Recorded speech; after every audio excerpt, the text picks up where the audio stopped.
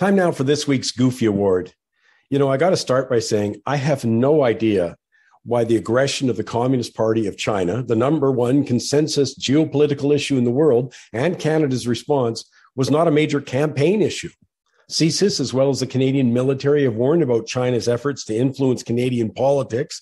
They warned about the intimidation, threats, and bullying of Canadian citizens through Beijing-connected groups. You may recall that just last June, Twitter removed 170,000 accounts from its platform that are linked directly to the communist government. In June this year, RCMP said they're receiving an average of 120 tips daily alleging clandestine activities by the Communist Party agents in Canada.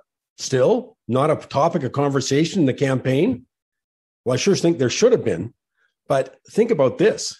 There's things like the Liberal government was giving tax dollars to pro-Chinese communist groups, like the $160,000 given to the Council of Newcomer Organizations.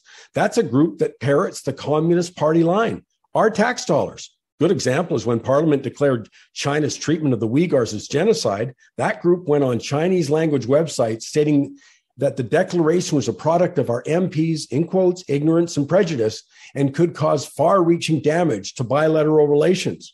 Still, we're not talking about it. And now few people seem to care about China's blatant interference in the election.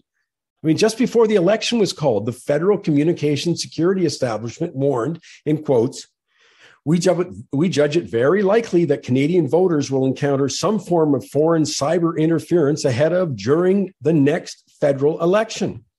As Terry Glavin reports in the National Post, pro-Beijing propaganda outlets like the Global Times went so far as to warn that Canada would be subjected to counterstrikes if voters replaced Trudeau's Liberals with O'Toole's Conservatives.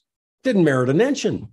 Still virtually no mention of the blatant interference during the campaign. Things like pro-CCP misinformation was rampant, stating things like the conservative policy of groups lobbying on behalf of foreign governments had to register. Instead, social media was full of false accusations that the policy meant that any Chinese Canadian who expressed support for Xi Jinping would have to register.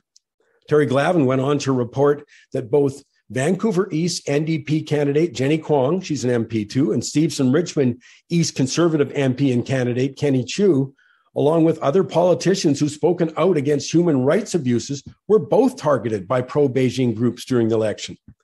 I guess I'm saying is I just simply don't understand why more people and politicians aren't concerned. Heaven help us if that's because the target this time around was the Conservative Party.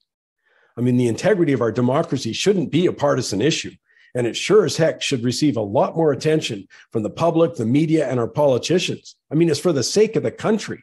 We desperately need some leadership on this file.